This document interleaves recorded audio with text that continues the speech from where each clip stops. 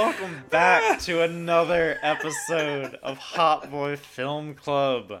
Joining me, as always, are my two best friends, CJ and Craig. How are y'all doing? What's up, what's up? What's happening? What's happening? I don't think this is enthusiastic enough, y'all. I think we need to try again. Ooh. It doesn't sound like we want to be here. I want to be here. I love film. Oh my god. All right. I Anyway. want to. What? Go ahead, Craig. What up? What are you going to say, Craig?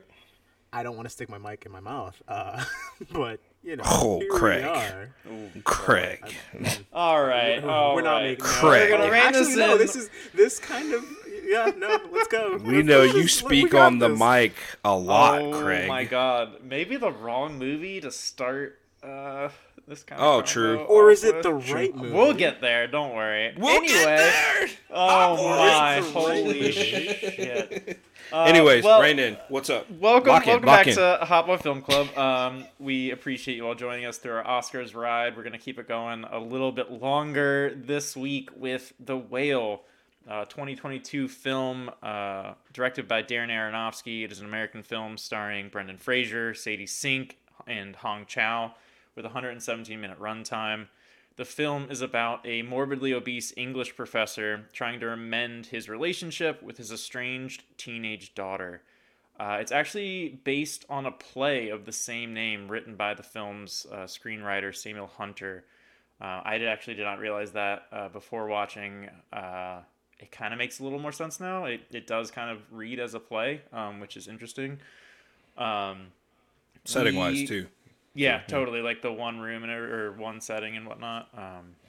We're talking about this again off the heels of the Oscars. Brendan Fraser took home the award for actor in a leading role. It also won Best Makeup and Hairstyling, and Hong Chow was also nominated for Supporting Actress. I think that's it. I don't think I missed anything.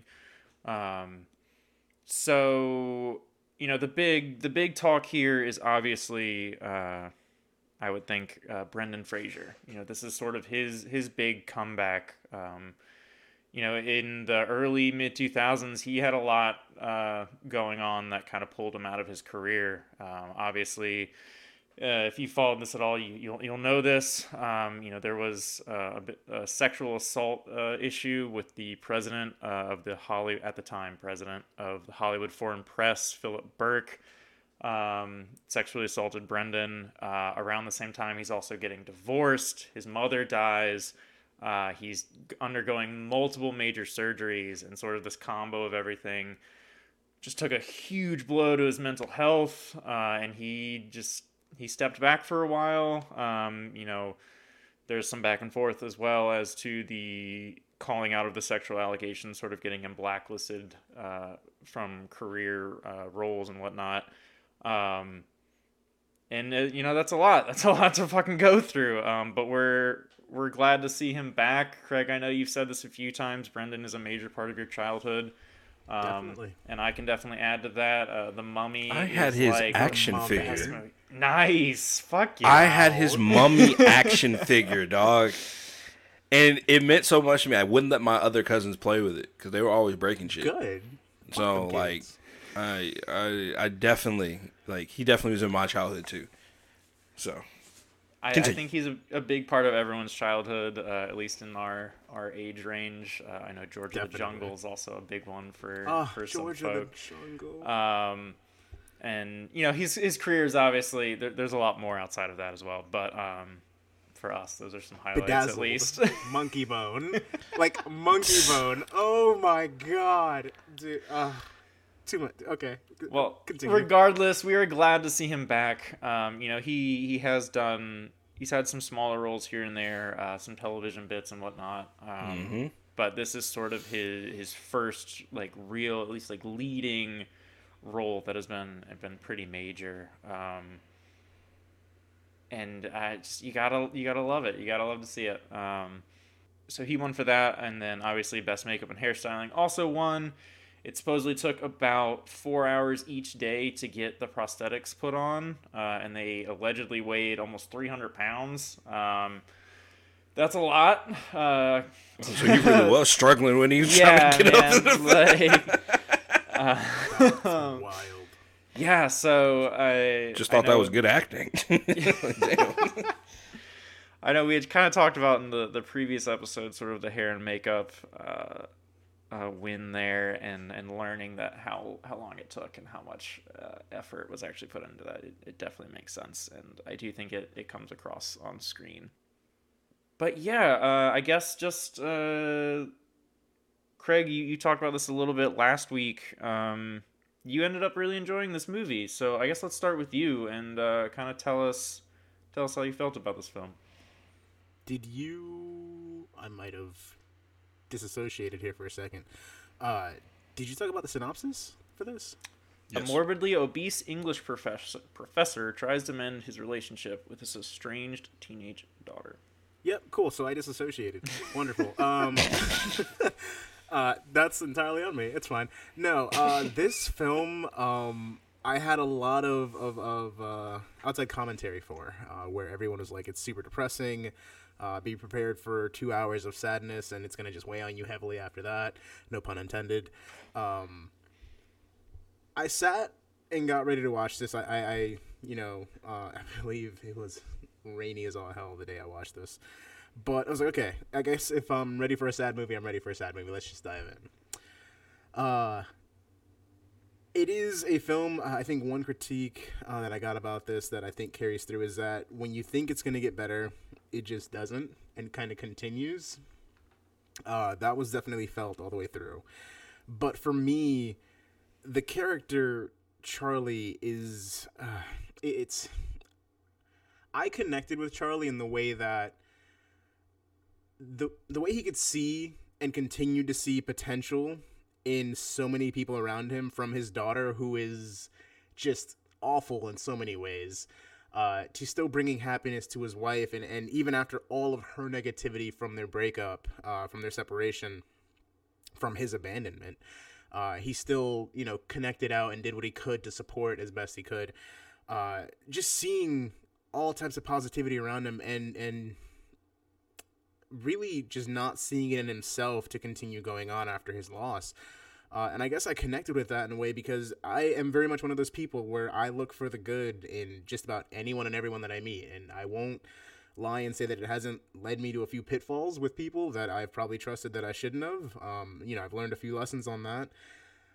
But just seeing this character and seeing him hold on to... I just want to be a part of my daughter's life. I just, you're still an amazing kid. Like, just sit down and write something for me. Doing what could have served his wife, holding on to Hong Chau and still being this like weird rock for her in a way, where like she needed him just as much as he needed her, which I thought was really interesting. And even to Ty Simpkins, Thomas's character, who continued to show up and believed he was there for a reason, but in actuality, he was looking for something to distract him from what he needed himself, which was wild. But I guess the reason I connected with this, I guess, was because I see myself having taken on some of what Charlie has done in this. Like, I'm not going to let myself go to waste because of, the bad things happening in my life, but I do understand pushing aside the bad things that are happening specifically to me for the sake of being there as a person, if not a pillar of positivity in the lives of those around me. So like that's where I kind of saw that. So when everybody's like, it's so sad, and I think people think it's sad because you have this person who continues to be positive while we see the scenes where he's alone and he's very much down on himself and stuffing himself full of food, and then we see the back and forth with like the binge eating and like the hating himself afterward. Like that was intense, but I understood it. And even then, the dying at the end, because there's a part in everybody that watches this, I have to imagine, where you want to see him lose the weight and get back to his life and be there with his daughter and be there for his wife. And spoiler alert, but he dies. Like he definitely died at the end of it. But I think he was able to at least do one final thing, living his life the way that he knew how, and that was to inspire others to find their voice. Literally as a teacher in persuasive writing, to find your voice, to be who you are, and be unafraid to live that truth is just brilliant, and the fact that he died doing that, regardless of what he was going through, is amazing to me. So I left away with this not feeling anywhere near as sad as I think a lot of other people did, only because I got it. Fair enough. Fair enough. CJ, I know you've been historically kind of not outspoken, but you've mentioned a few times about, you know, this maybe not necessarily being an Oscar-worthy performance from Fraser. So I would like to hear your general thoughts about the movie, but I'd like to hear you elaborate on that a little more, maybe, and if you still feel that way. And I'm happy he won. I'm Totally. rooting for him to win. I was rooting for him to win. That's the thing. Like, it's crazy. And maybe this is a case of me not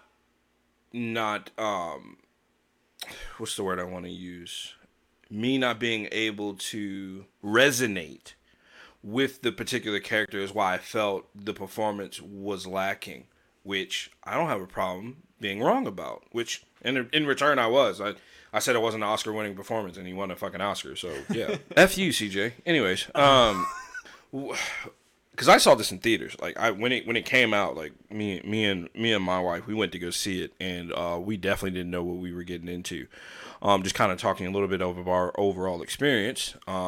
Definitely was the only person laughing when in the beginning he's like beating his meat to porn, and then ends up having a fucking heart attack almost. Which in that moment, the reason I was laughing was because I used to always be weird about, like, when you watch like the Viagra like commercial, and they'd be like, "Oh, ask your doctor if your heart's healthy enough for sex." Like, I've never actually seen someone not have a heart healthy enough for like sex, and it was one of those things like that with the commercial in the back of my head. Like, that made me laugh. I was the only person laughing. Definitely, one of those moments. The two people that were sitting next to Melissa in the middle of the movie get up and leave. Take it as if you will. They were heavier At set. that scene? No. Not at that scene. It was in the middle of the movie when they got up and left.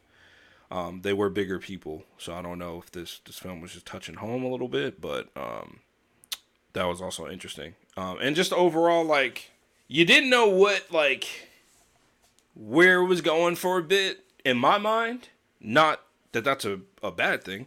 I like being in suspense. It was one of those, like, okay, what is Darren trying to say with this film, right? What do you want to talk about?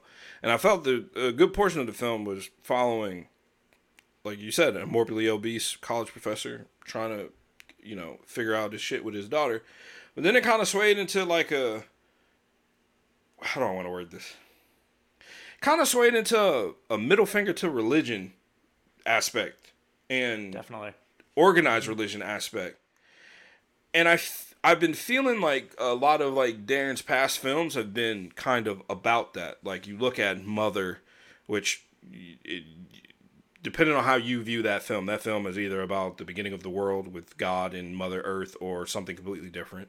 He also was the director of Noah, so he did a film about a movie from the Bible, one of the more popular ones. And then you got this one that's kind of like, I don't know where you stand, Darren, which I guess doesn't fucking matter, but doesn't really matter. But I definitely felt like there was two main pillars of this, and I'll cut it short so you can get to your points, Joe. Two main pillars of this. A father trying to reconnect with his daughter after being kind of shitty, because I think he did end up cheating on his wife, right? Or he left his wife for somebody else, which, I mean, we've argued before, like, if you don't want to stay, you shouldn't stay. But I can't remember if he actually committed adultery, which, if he did, that makes him shitty. If he didn't, then he's fine.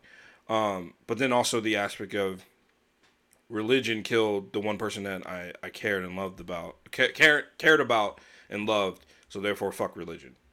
And it was just like two spiraling dragons going at it within that film. And I felt it was really done really well. I didn't know about the 300 pounds suit that he had to put on. I knew he had to put on a suit. I didn't know it weighed that much. So kudos to Brendan Fraser pulling that off, because that's fucking a lot. I think impressive. Hong Chow, is that her name? Sorry. Yes. we're supposed to be more prepared when we do this. She did an amazing job as well. So, I overall like the film. I'm just more curious as to what was Darren's real talking point, or what was Darren really, what was this film made for? And I think we can obviously talk it out. That's the point of this pod. Because to me, it's about two separate things. So, I'll agree. There is. I'm torn on this movie. I guess let me start there. Ooh, really? I didn't necessarily love it. I don't know that this is a film for me. Gotcha. I can see that. do appreciate some of the performances here and whatnot. I know they were trying to get this movie made for a while. I don't remember the exact time frame, but like years. But the whole thing kind of feels Oscar baity to me. And I do feel like putting Brendan Fraser in this role in the where basically Fraser is in his career when this movie is coming out, it makes it even extra Oscar baity. If that makes any sense. I could see that. I could definitely agree with that. You know, I mean, I see what you mean. Not that it's like a bad thing or anything, but I don't. I guess kind of what you're getting at here, CJ. The movie does feel a little everywhere, and but not everything in all at once. Like it's fine to have a movie that is trying to tackle a lot of topics and discuss them honestly, but I don't know if they really hit the mark. Instead, I kind of was left feeling like, all right, like what the fuck are you trying to say here? Like what is your overall point? And you know, I enjoyed a lot of aspects of it. Kind of what you're getting at, Craig, about just wanting people to just be honest and like give honest answers and like be honest with who they are and their voice and whatnot. I really enjoyed that overarching thread. Yeah. And like it's probably been clear at this point in our podcast, I am in no way a fan of religion. And, you know, I do think things like organized religion do need critiqued because they can get out of hand very, very easily. And it's odd. I don't know what his point was here. You also have that's maybe a weird segue. But we'll go with it. Fuck it. There's also this obviously the thread of like homosexuality is very present in this film. You know, two of the authors that we discuss in the movie are Walt Whitman and Henry Melville, who are, you know, historically at this point understood to be gay men. And on top of that, you have like a weird amount of obviously whale motifs. I mean, we discuss, oh my God, Moby Dick is a reoccurring thing. And even, Song of Myself has a few whale motifs that pop up, as well. And so, I don't know. I guess all of that, maybe I'm just missing the entire movie. It just kind of feels like a lot of stuff was kind of thrown at the screen or on paper that feel like these highfalutin ideas, and they do kind of connect within Charlie as a character. But like past that, I don't know that there's necessarily depth there besides just being like, look at how we intertwined all of these things.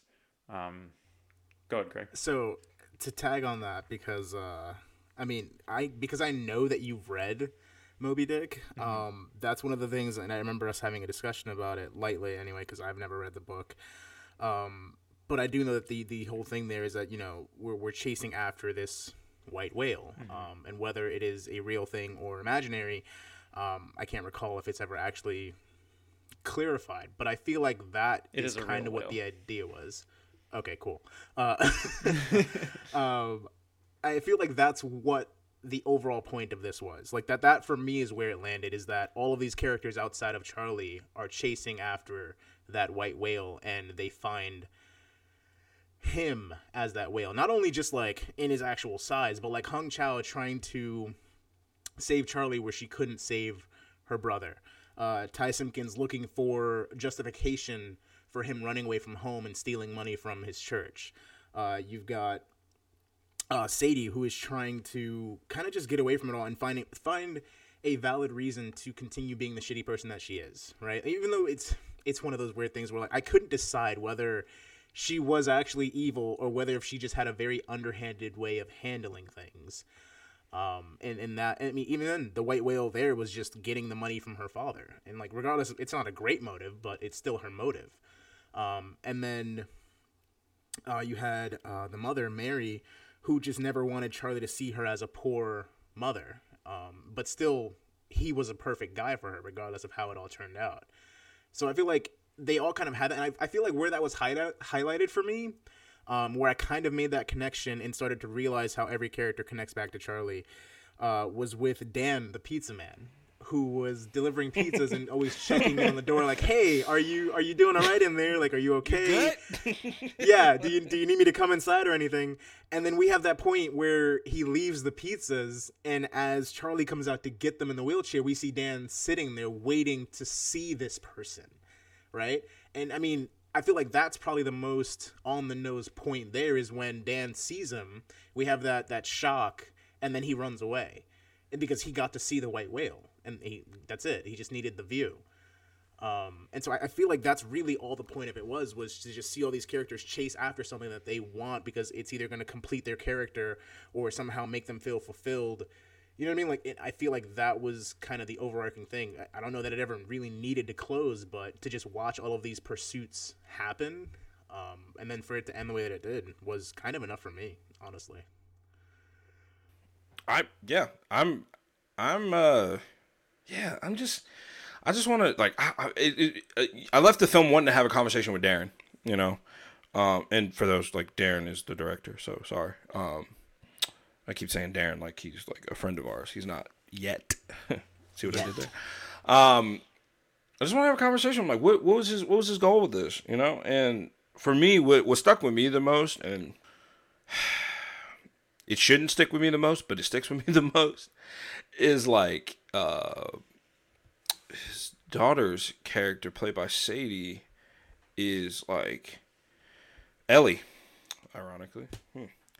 It's like disrespectful as fuck, bro. Like, it was like the first thing that popped in my head was just like, bro, I can't imagine talking to my dad like that. Like, still to this day. Like, if I curse in front of my dad, he gets upset, which shout out to him. But just like that overall, like, which it's warranted though, right? Like, you left me at a young age for like a dude that isn't my mom. Like, you broke up our family, like, no, like, I'm not going to show you respect. But it was just, man, and the realization, like, towards the end of it, like, that the thing he reads last before he, you know, croaks out is his daughter's writing for, you know, something that when she was super young is like the last thing he wants to hear before he goes, which is super, super sweet and super, super sad. But I liked his daughter. I liked Ellie's character, and I like that, like, the realness. I think the realness of all these characters is what I enjoy the most about the film, is that it's a very, very realistic experience. Like, this is not some shit that I watch and I was like, this is a movie, you know, or this is just a film. Like, I feel like these, like, people are legit. Like, these are, like, real experiences. Like, if you put this person in this situation, that is exactly how they're going to react or have. And that is their natural feelings, or what their natural feelings are going to be. So, yeah. Fair enough. It was kind of all over the place, like this film, but touche. So, I will agree there are aspects that do feel fairly grounded. One of which is, I guess I'll use the term hypocritical. How hypocritical a lot of the characters are. Everyone is obviously worried about Charlie and is like, you got to stop eating, you got your life together, whatever. But Hong Chow smokes. Ellie's mom is an alcoholic. The missionary was a total stoner. Like, like, you have these people and Ellie that does are stuff too. Yeah. yeah. like they all want him to be better, but have their own sort of vices and whatnot that no one's giving them shit for necessarily.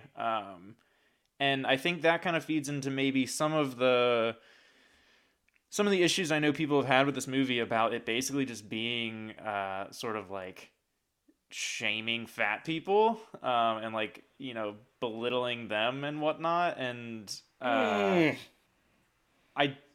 have to disagree. Yeah. Go ahead. Let's hear it.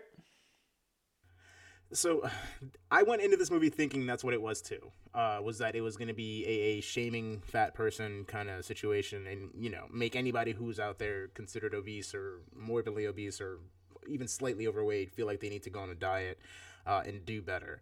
And honestly, no. The weight for me in this film was all about the pressure that he puts on himself to be the person that he is for everybody else. And that was just given physical form by weight.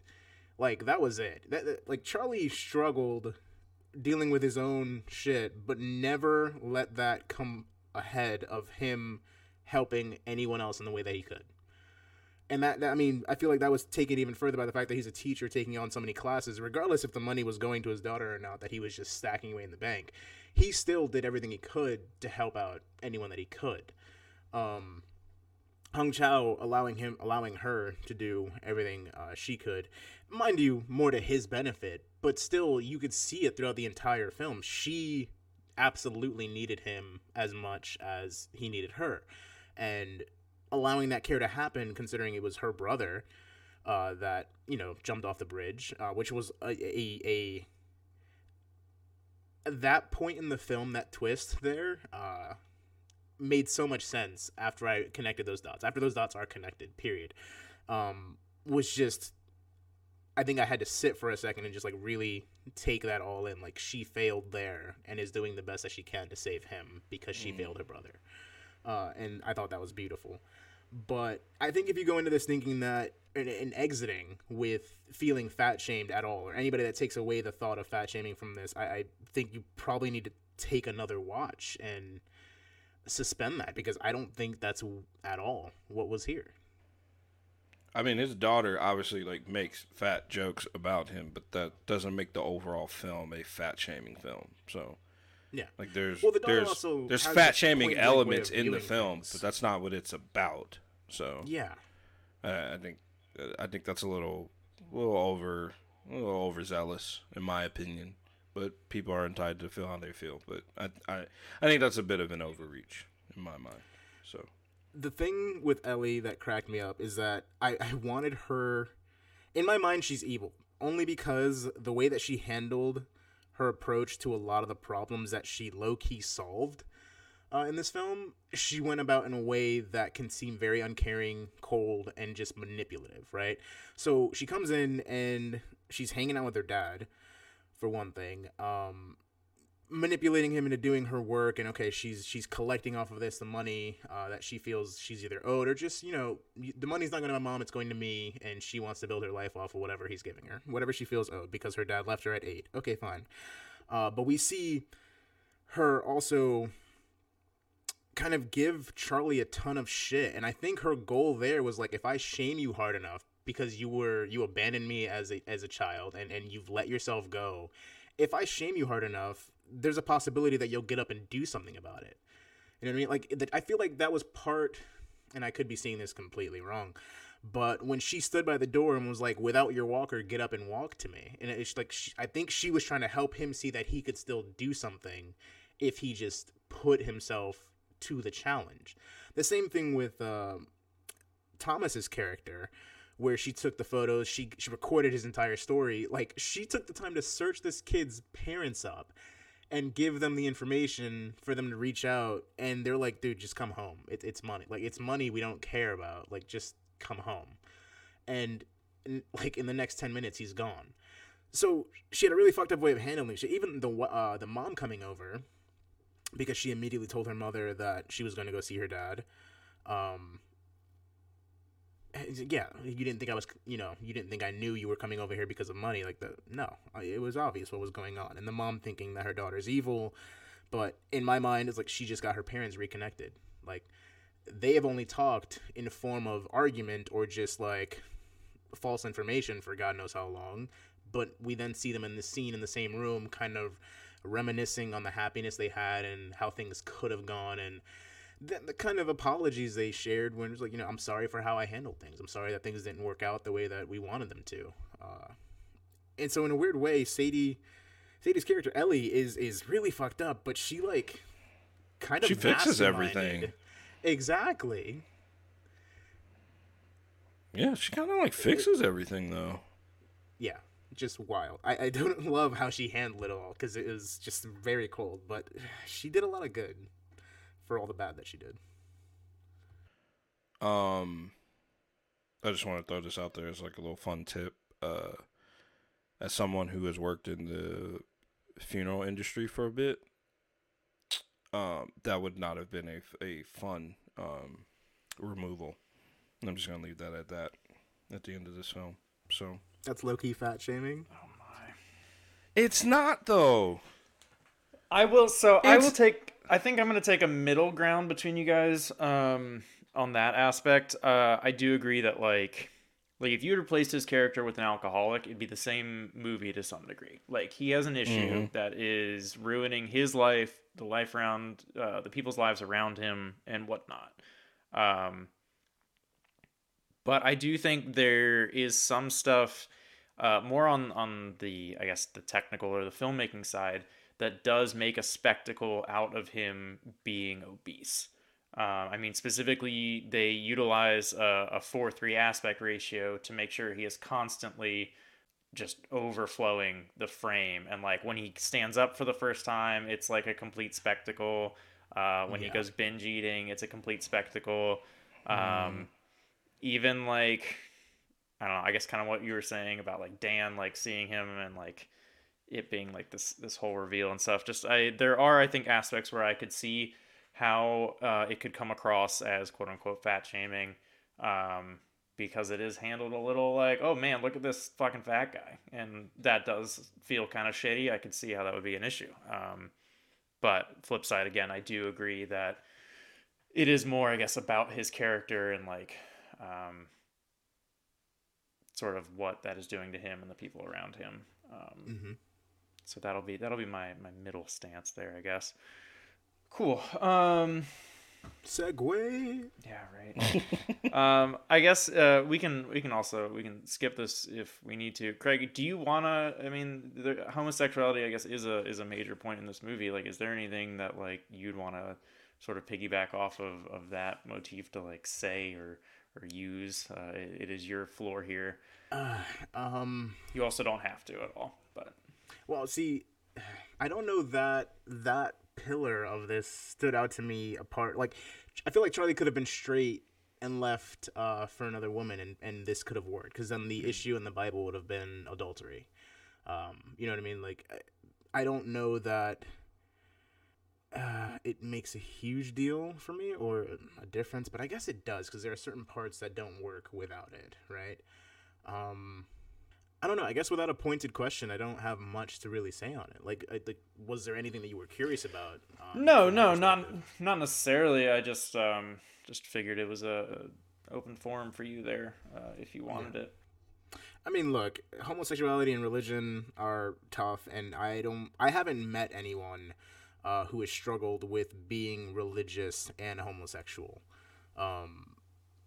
Yeah, I haven't in my years with all the friends that I've made. I haven't met anyone who's done that struggle, and maybe I have, and we've never talked about it. But I know that it's a tough road. I know when I came out, my mom, who is fairly religious, had a hard time kind of accepting it. Took her a few years. A lot of therapy for me, and I believe therapy on her side as well. But it was tough. But, she got around to a point where she just realized that, if people are telling me that, God hates my kids, and I know that God is love, then that just can't be real. And she figured it out for herself. And, it's still a tough topic for us to really breach. But every once in a while, we have a conversation. We talk about, my love life and lack thereof, or whatever. Oh, stop it! Oh, stop it! No, You're a regardless, hot the boy, point is- Craig. Craig is single. You can hit us up on Hit any of us our up. socials. Please don't. Trying to get Craig so we can do couples things, yo. Come on. Yeah, I'm the single person with 2 married friends. It's super fun. Regardless, we've gotten to a point where we can talk about a few of those aspects, and there's comfort there, and she doesn't feel any kind of disgust or anything. There was never disgust, but it's just not really an angle for her that she can talk on comfortably. But there's definitely more comfort now. But the way it's handled in the film is, as far as I understood, Alan loved the church. The way Liz spoke about it, Hong Chau's character, grew up, loved doing it, loved helping people through the word of God and everything, and then, being ostracized and kicked out the way that he was simply for loving who he loved, and knowing that, being on the outs of everything you've known your entire life, it is a really tough thing to think, to kind of get around, and to find ways to justify it for yourself so that you can still feel that love through God, through religion, it's tough, and some people just don't ever find it. And it's a shame that it ended with him jumping off a bridge, but I feel like there's definitely a lot more connection in more different religious backgrounds for people who can be comfortable with being homosexual and part of a church. I know it's becoming much more common for anyone in the LGBTQ community to have an outlet for religion and connection to God and not feel like they need to choose one or the other.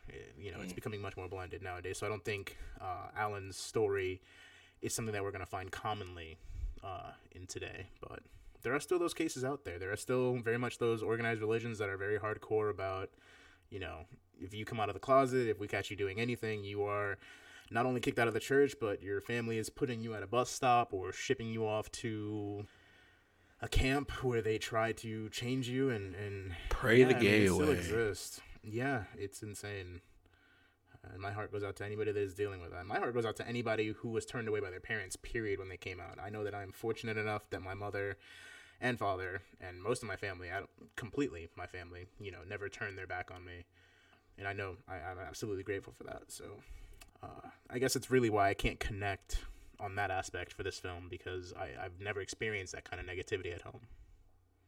Well, I mean, I'm glad to hear that. Yeah, that's fair.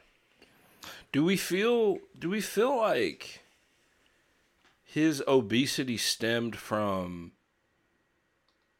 his depression for losing his partner, or is it based on him just like putting on the weight of like wanting to take care of other people and the weight of everything else? Like I read it as once his partner passed away, like that's when he just started like eating, which I know is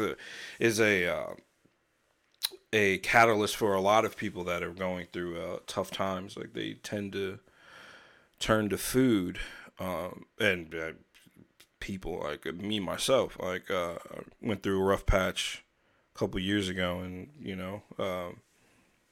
I dealt with that the same way and packed on a bunch of weight that I should not have. So I definitely get it from that aspect. But I took what I took from the film was that he got big from that, not necessarily like the stressors of dealing with like having to be there for like Hong Chau's character, or like not being there for his daughter or anything of that nature.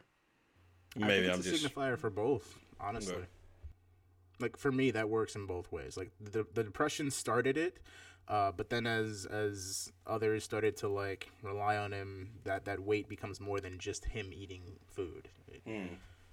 It's hard too. Like it's definitely one of those like vicious cycle things as well. Like you're having a rough time and whatnot, and so you turn to whatever vice, and then you hate yourself for turning to that vice, and you're like, fuck it, I'm not like worth anything, and I'm just gonna like keep like binging on whatever it is. Yeah, like totally. Like, fuck, I can't believe I did this, and then you just do it again. And you're like, man, I'm a disgusting person. I might as well just keep going. Like, yeah, it's I do think it is probably predominantly stemmed out of him losing his partner, but life keeps going and brains are weird and people are weird and you make weird fucking choices. And life's fucking hard. So it is. Definitely is. Well, go ahead, Greg. There was also a point in the film, I can't remember the line specifically, but to this point where Charlie says to Liz that, or I think he said it to Ellie, that he wanted to be to Alan what he was looking for in religion. And I think that was like acceptance and that pillar to be, and Alan wasn't allowing that standalone to just be Charlie's. Like, I have you here and love of my life and all that, but I need more than just you. And so I have to wonder if Charlie feeling like he wasn't enough is another part of that aspect. Like, I lost him because I wasn't enough to be all that he needed. Yeah, fair. That's fucking heavy. You're not wrong. Yeah. And if I recall, that was mentioned in the film. Like, he does say something. I think it's him and you said her name's Liz, right? Yeah. Yeah. I think it's when they're talking about Alan, and one of them says something to the effect of how the church was always first, and Charlie couldn't be enough for him and whatnot. Yeah, fuck. And so, and him not seeing himself as enough for his partner, then. Yeah, I'm not worth anything. Yeah, Why does it that's matter? rough. To go back into CJ's point, that's a cycle, dude. That is a very vicious cycle, especially when it ends in that suicide. It's wild. Right, because it's like, not only am I not at the level of which the one thing that means the most to you, but that one thing that means the most to you is also the thing that took you away from me. That's heavy. I don't know. Maybe this film is pretty sad, Craig. I don't know. Maybe you need to go back and watch this. It's pretty heavy. It is a sad film, but I think there's just so much more to it than the sadness of that. You know what I mean? Yeah. There's, and I don't know. Maybe I'm just seeing all of the exterior, not thinking too much about Charlie's mental health and his own personal self-love struggle. But would you say that morbid obesity tendencies are a mental health thing? I mean, that's definitely part of it. I think there's a lot of things that can attribute to anyone's, weight loss or weight gain, because there are people out there that don't eat enough, as opposed to those that eat too much. And I think part of that is genetics. But mental health is definitely a thing. I mean, a lot of people, I feel like in our generation, weren't taught properly how to love themselves, and we're all trying to learn that now in like way our 30s. Too late, yeah. And it is, like it's tough, dude. It is really tough. But like, every time I meet someone and I see what struggle they're going through, it's impressive when people can recognize the problems that they have dealt with for so long that they didn't realize they didn't need to, and people resolving their trauma. Like, I mean, I never dive too far deep with people on these things unless they really want to, in which case I don't mind talking, because I'm just one of those, I'm one of those kinds of people. But I know I have a conversation with my sister, every other week or so. We get together and we talk about things that she remembers from our childhood that she realizes now are traumatic. And I'm like, yeah, like that dawned on me a few years back too. And, the fact that you're just getting there says that you're working through it, and that's great. But it is, our generation unfortunately is doing it now, man, and it's tough. But this, definitely a lot of things would attribute to get back to your question, CJ. Yeah, more than just eating and mental health. I know that's a factor of it, but there's a lot of things. I will say it wasn't meant to be funny, but it was kind of funny when he was eating the meatball sub and he starts choking, and I keep saying Hong Chow, which, like, mad respect to her. Liz comes over and, like, basically, like, helps knock it out, and, like, just in pure tears and panic, she goes, "Chew your fucking food!" It's like, this is not meant to be funny, but yo. No, I like, think he I chuckled survived. at that point too. He survived. He's straight right now. Like, I gotta laugh. It's like, It's like when your little kid busts his ass, right? Like a baby or a baby falls. Like you have that pure moment to wait to see if they're gonna cry. And when they don't cry and they hop back up, you laugh like, you busted your ass. You know what I'm saying? That was one of those moments. It's just like in the moment, I'm like, hold the fuck up. Like if you really hurt yourself, like, all right, I'm full dad mode. But since you okay, I'm about to laugh at your ass. So it was that was definitely a funny moment within the film. Well, I think safe to say funny to a certain type of mind, but I get what you mean. I did chuckle at that point. I actually probably laughed a bit more when she pulled back and in full tears streaming down her face was just like, what is wrong with you? It was just like what is wrong with you? Chew your fucking food. And Brendan just looks up at her and it's just like, I'm sorry. And it's just like, and I felt bad for him in that moment because like here she is yelling at him and he's just trying to eat his comfort food and fucked up doing that. Yeah. And is being scolded by it. So like I chuckled for a second, but I was like, damn, the fact that he just apologized for having his life saved because he didn't chew properly just like speaks volumes about this character. And he apologizes profusely throughout the film. Oh my god. Everyone does. Like, I'm sorry, I lost count, man. Like, it is the most spoken phrase in this fucking movie is some version of "I'm sorry." Yeah, and they were a lot of the points that had happened at. I was just like, why are you apologizing for that? Like, what? Like what? Like, in what world do you need to apologize for that? I honestly was like kind of getting annoyed by the end. At like every time someone said "I'm sorry," I was just like, "Shut the fuck up, dude!" Like, oh my god, we get it. Like, everyone's sorry, whatever. I guess to try to segue into a more like positive route, Charlie has a line, something to the effect of, do you ever get the feeling that people are incapable of not caring? Like, my favorite quote. It's such a nice outlook. And like, it is true. It's really easy to get cynical and be like, the world sucks. Everyone's like selfish and like all this stuff. And we kind of talked about it a little bit with Ellie. Like, she very much reads as someone who is like I don't know that she's antisocial. She doesn't have friends. She is very aggressive. She's quote unquote evil from her mother. But like we've already discussed, she goes through and like fixes everything for everyone. And it is just nice, I guess, in something that is fairly depressing to have sort of this kind of counterpoint to that like, yeah, things are bad, but like people are inherently good. I think so. Like, do you think Ellie showed up to Charlie the time she did because she knew he was gonna die soon, or she felt like he was gonna die soon? And that like subconsciously in her mind, it's like her like I still give a fuck about this guy, so even if I'm gonna go over there and be like mean as shit and like have like ulterior motives, like at least being able to spend the last moments with him is still something. I don't know that she knew that he was dying, because as far as I recall, she never saw him after he left. Mm-hmm. So I'm pretty sure she had no idea that he had gotten to the size that he was until she saw him that first day anyway. But I do think in Charlie reaching out, she did come over.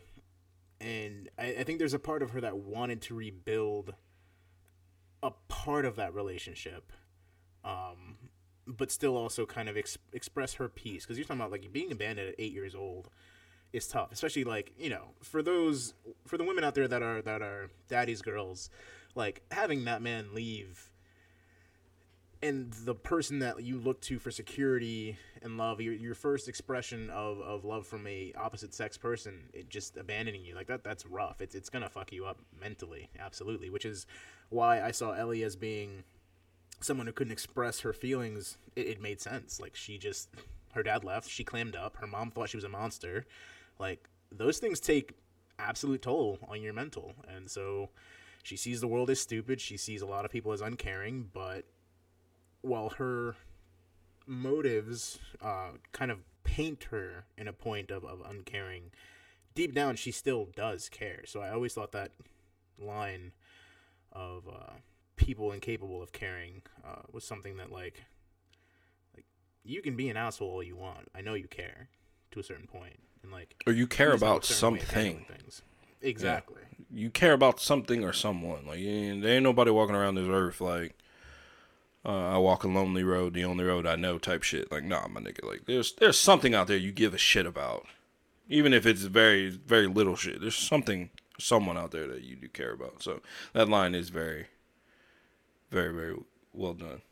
That was just something I was thinking about. Like, I wonder if, like, low-key, like, Liz, like, sent, like, a text even before he said something. Was like, yo, your pops ain't doing well. You might want to come see him. And, like, even though it's not said, like, like, there's, like, actors do, like, different, like, character studies where, like, oh, like, this is the process of my character, or, like, my character would have done this, or, like, even if it's not in the script, like, there's things that, like, the cast or the characters know about particular things and go about things that make sense to them, that even though if it's not displayed on screen. Just a thought. I guess a couple more things we'll touch on, and then we'll try to wrap this up. Obviously, Ellie's essay on Moby Dick is a reoccurring thing. It comes up a lot. And the end of it, the part that we typically, the beginning that we get the most of, she says, "I felt saddest of all when I read the boring chapters that were only descriptions of whales, because I knew that the author was just trying to save us from his own sad story, just for a little while." One, I'm a nerd, so those are my favorite chapters of Moby Dick. I love the whale descriptions. Unrelated come to... see us, Darren. Come see us.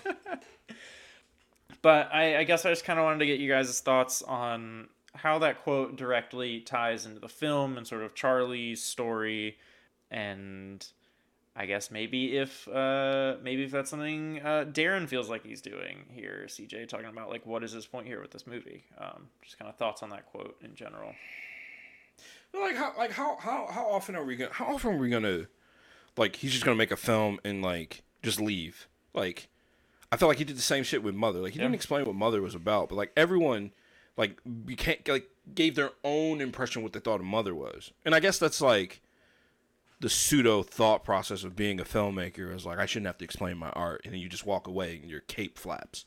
But still, like, I feel like there's got to be some meaning behind this, and why, like, you didn't just come up, like, maybe he did come up with that line, like, in the thought process of, like, yo, like, I fucking hate the first couple of chapters of Moby Dick. I gotta put that in a film somewhere. You know what I'm saying? And I don't know, like, and we're blaming him, but in reality, like, this is based off a play. So I'm not really sure on, like, how much of the input of the script he had, but I feel like there's going to be more people that agree with you than people that agree with her with that statement, because I feel like there's a really off-color statement, especially for someone who's, she was 8 years old when she wrote that, or 7? I don't remember what. I think it was, like, right before he left her. Yeah. So that's really advanced for an 8-year-old to be like. But then again, you look at who her dad is. Like, she's probably reading, like, hella books, like, going forward. Like, the Bernstein Bears weren't doing it for her. I get that. That's definitely the point. Absolutely the point of that. Right. So, yeah. I just think that's really, like, that it's already, like, super pseudo for her to be even reading Moby Dick at 8 years old, and also to feel like, yo, like, the writer just put this shit in here as, like, a filler. Like, this is, like, B-roll in a book. It's like, fuck, kid. Like, what? But I also feel like that's not something that everybody would agree with. So, I don't know. Craig, so here's my rebuttal question to that, then. Joe, in your perspective, because I know you've read the book, were those chapters where we're talking about whales, like, were they really breaks from the story? And, like, did you find yourself in those chapters wanting to get back to the main story? They are definitely breaks in the story. Wow, I feel like we're having an English class now. They are. They are objectively fairly boring, and they do kind of come out of nowhere and are these weird pauses in the actual narrative. And I just like whales, but, like, I get Ellie's sentiment. I don't think she's wrong. I do think that is an astute analysis from an 8-year-old. Yep. I just think it's interesting because, like, whose sad story are we taking a break from here? Slash, where are the breaks in the sad story in the context of this film? Like, yeah, like where is that? Who is this and whatnot? Like, I feel like you want to say something, Craig. No, that's pretty much what I took away from that. Is that she in the bit of her paper that was read over and over again was that the portions where he talks specifically about the whales are breaks from the writer's boring story or boring life. Is the Sad life. contrast sad life?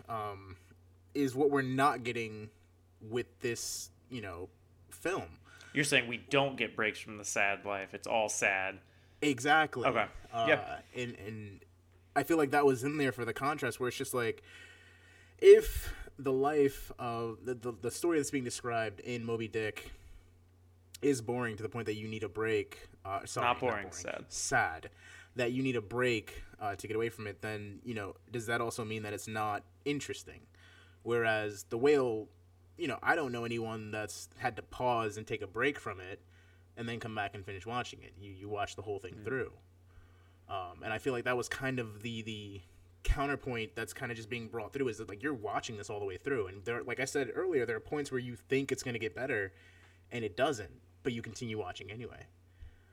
Fair. No, I like that. So, I mean, a small thing, but that's honestly what it brought to me, was that like we're getting no break from this sadness anytime soon as far as Charlie's story is concerned. There is no break here. Like, this is what it is. Shit. Fair enough. I like that. I think that's good. Yeah. And I guess we'll stick on Melville for one more second. I don't remember. It must be Ellie who says it. If we're talking about, it's got to be if we're talking about Moby Dick. I'm pretty sure she says something to the effect that she like feels sorry for the whale because doesn't know what's going on, but she also feels sorry for Ahab because he thinks he'll feel better like once he gets the whale. And so I guess my question here is Charlie more of an Ahab or more of a whale? Because I feel like you could probably go either way with that. Yeah, I think she leans more to Ahab, because I feel like her going over there being a dick to her dad, who's the whale. And then when the whale finally dies, she does not feel satisfaction. So, because she kept saying, like, I think she says at one point, I can't wait for you to fucking die or something like that. So, her mama wasn't lying. She evil as fuck. But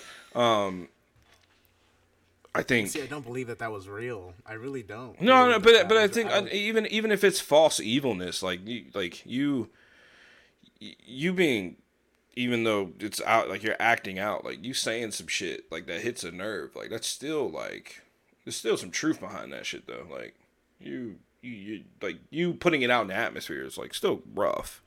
Well, so compare that, and we can take a second here to compare this, right? Compare her telling her father, I wish you would die, or I can't wait for you to die, however that line just went, to, oh my goodness, Michelle Yeoh's character in Everything Everywhere telling her daughter that she's fat and needs to lose weight. Because the same thing I said in that film is some people just genuinely don't know how to express proper concern, and so when they do say something, they sound like straight up assholes. I think there's a different correlation to a mom saying, at the end of the day, yes, you are getting fat, which that's an observation versus like a distinction to, yeah, I hope you fucking die. I don't know if you can necessarily compare the two. I get what you're doing, and I get what you're trying to say, and like what you're saying like is correct. Like people say shit they don't mean, and it's really fucked up. But I just still think, like, telling someone you hope they die at an age where you know what that means, like, it's different. Little Tommy tells his mom, fuck you, mom, I hate you, and I hope you go to hell, and then storms to his room. Like, that's different. Like, that's a 4-year-old having a tantrum. You're, like, 16, 17 years old, telling your dad, I hope you fucking die. I think that warrants a little more reasoning, and, like, I think she has to hold a little bit more responsibility for making that particular choice to say that. Okay. But I get what you're saying. I get, like, you're not wrong, Craig. I'm not saying that you're wrong. I'm just saying you're not I'm right. Not saying that either. I get what you're saying.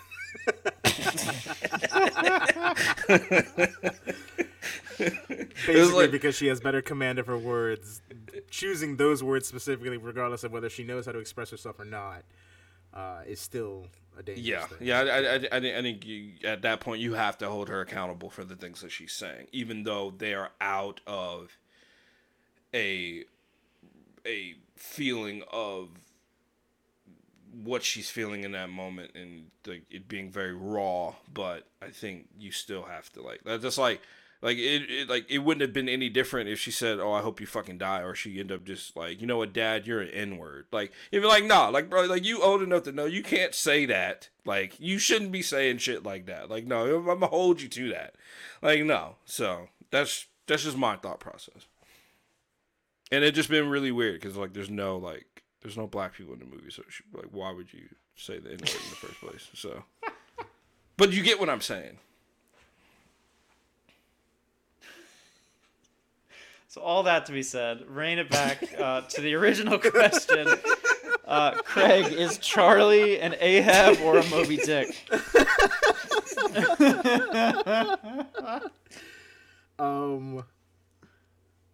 I think he's both.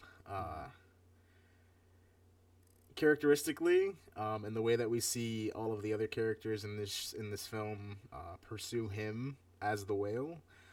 But I think for him, he is Ahab in pursuing his daughter. So I guess I could see it both ways. Fair enough. I think it also works both ways in that basically the sentiment that Ahab will like get some sort of release or whatever if he can kill the whale. Charlie's like kind of self-destructing himself and like he's doing this in an effort to feel better. Kind of back to the vicious cycle thing I was saying, where like if he can kill the whale, he'll feel better, but he's the whale, so he'll be killing himself and like yeah, I don't know. If you haven't seen the film, folks, give it a watch. It is a tough watch, but it's so good. It's worth it. It's worth the watch. But I think one of the final things I actually want to say is I do have one more question still too, just for what it's worth. Okay. Then you know what? Go ahead, because mine was probably more of a closing thing anyway. But go ahead. So the very end there's a bit of ambiguity there, and I don't know why the last few movies I have chosen have had semi-ambiguous endings. Do you think Charlie actually gets up to walk over to Ellie, or can he not do it? Because I know we see him like kind of get up and whatnot, and like he starts to walk, and then obviously he dies and like floats off. But like, is that in his head more? Like, is that sort of his wishful thinking of how he wants this to go, or does he actually manage Where it? in actuality he's passing away on his couch. Exactly. As she's reading. That's interesting. I didn't think of that. Knowing Darren, he probably dies on the couch. But for the sake of this not being the Sad Boy Film Club pod, I want to say that he actually gets up and walks to his daughter. But knowing what I know about the director, I'm like, he's probably just still sitting on that couch having a heart attack and he dies. That's just my thought. Did he start having the heart attack while he was sitting down? I can't remember now. I honestly feel like the stress of him getting up to walk across the room would have been the final nail in the coffin. Oh yeah, his I believe like, whoa. Yo. You're making me second guess myself now, Craig, but I'm pretty sure he is like actively dying. Like he's having a heart attack. Like it's we've made it. We made it through the week. Hong Chow said he won't make it through the week. The week is up, and like that's why he's having her like read the essay. No, I honestly feel like he got up as that final. I don't know.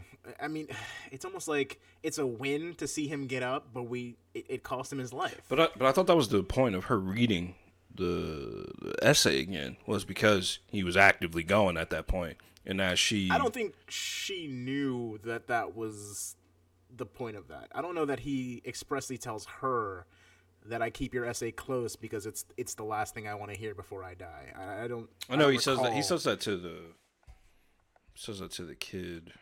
Thomas. He says it to Thomas. Yeah, he says it to Thomas. But yeah, I don't think he. Yeah, you're. Way I watched the film, he was dying on the couch, and he died on the couch. So, in my opinion, he would have. I think him getting up was the final nail in the coffin. So I think he did make it over. And in the moment where he ascends, I think if we were to actually see what happened, he probably just fell back, and that was the end of that. Fair enough. I think he probably died on that couch. yeah. I could see that. Craig, your final point you wanted to make there?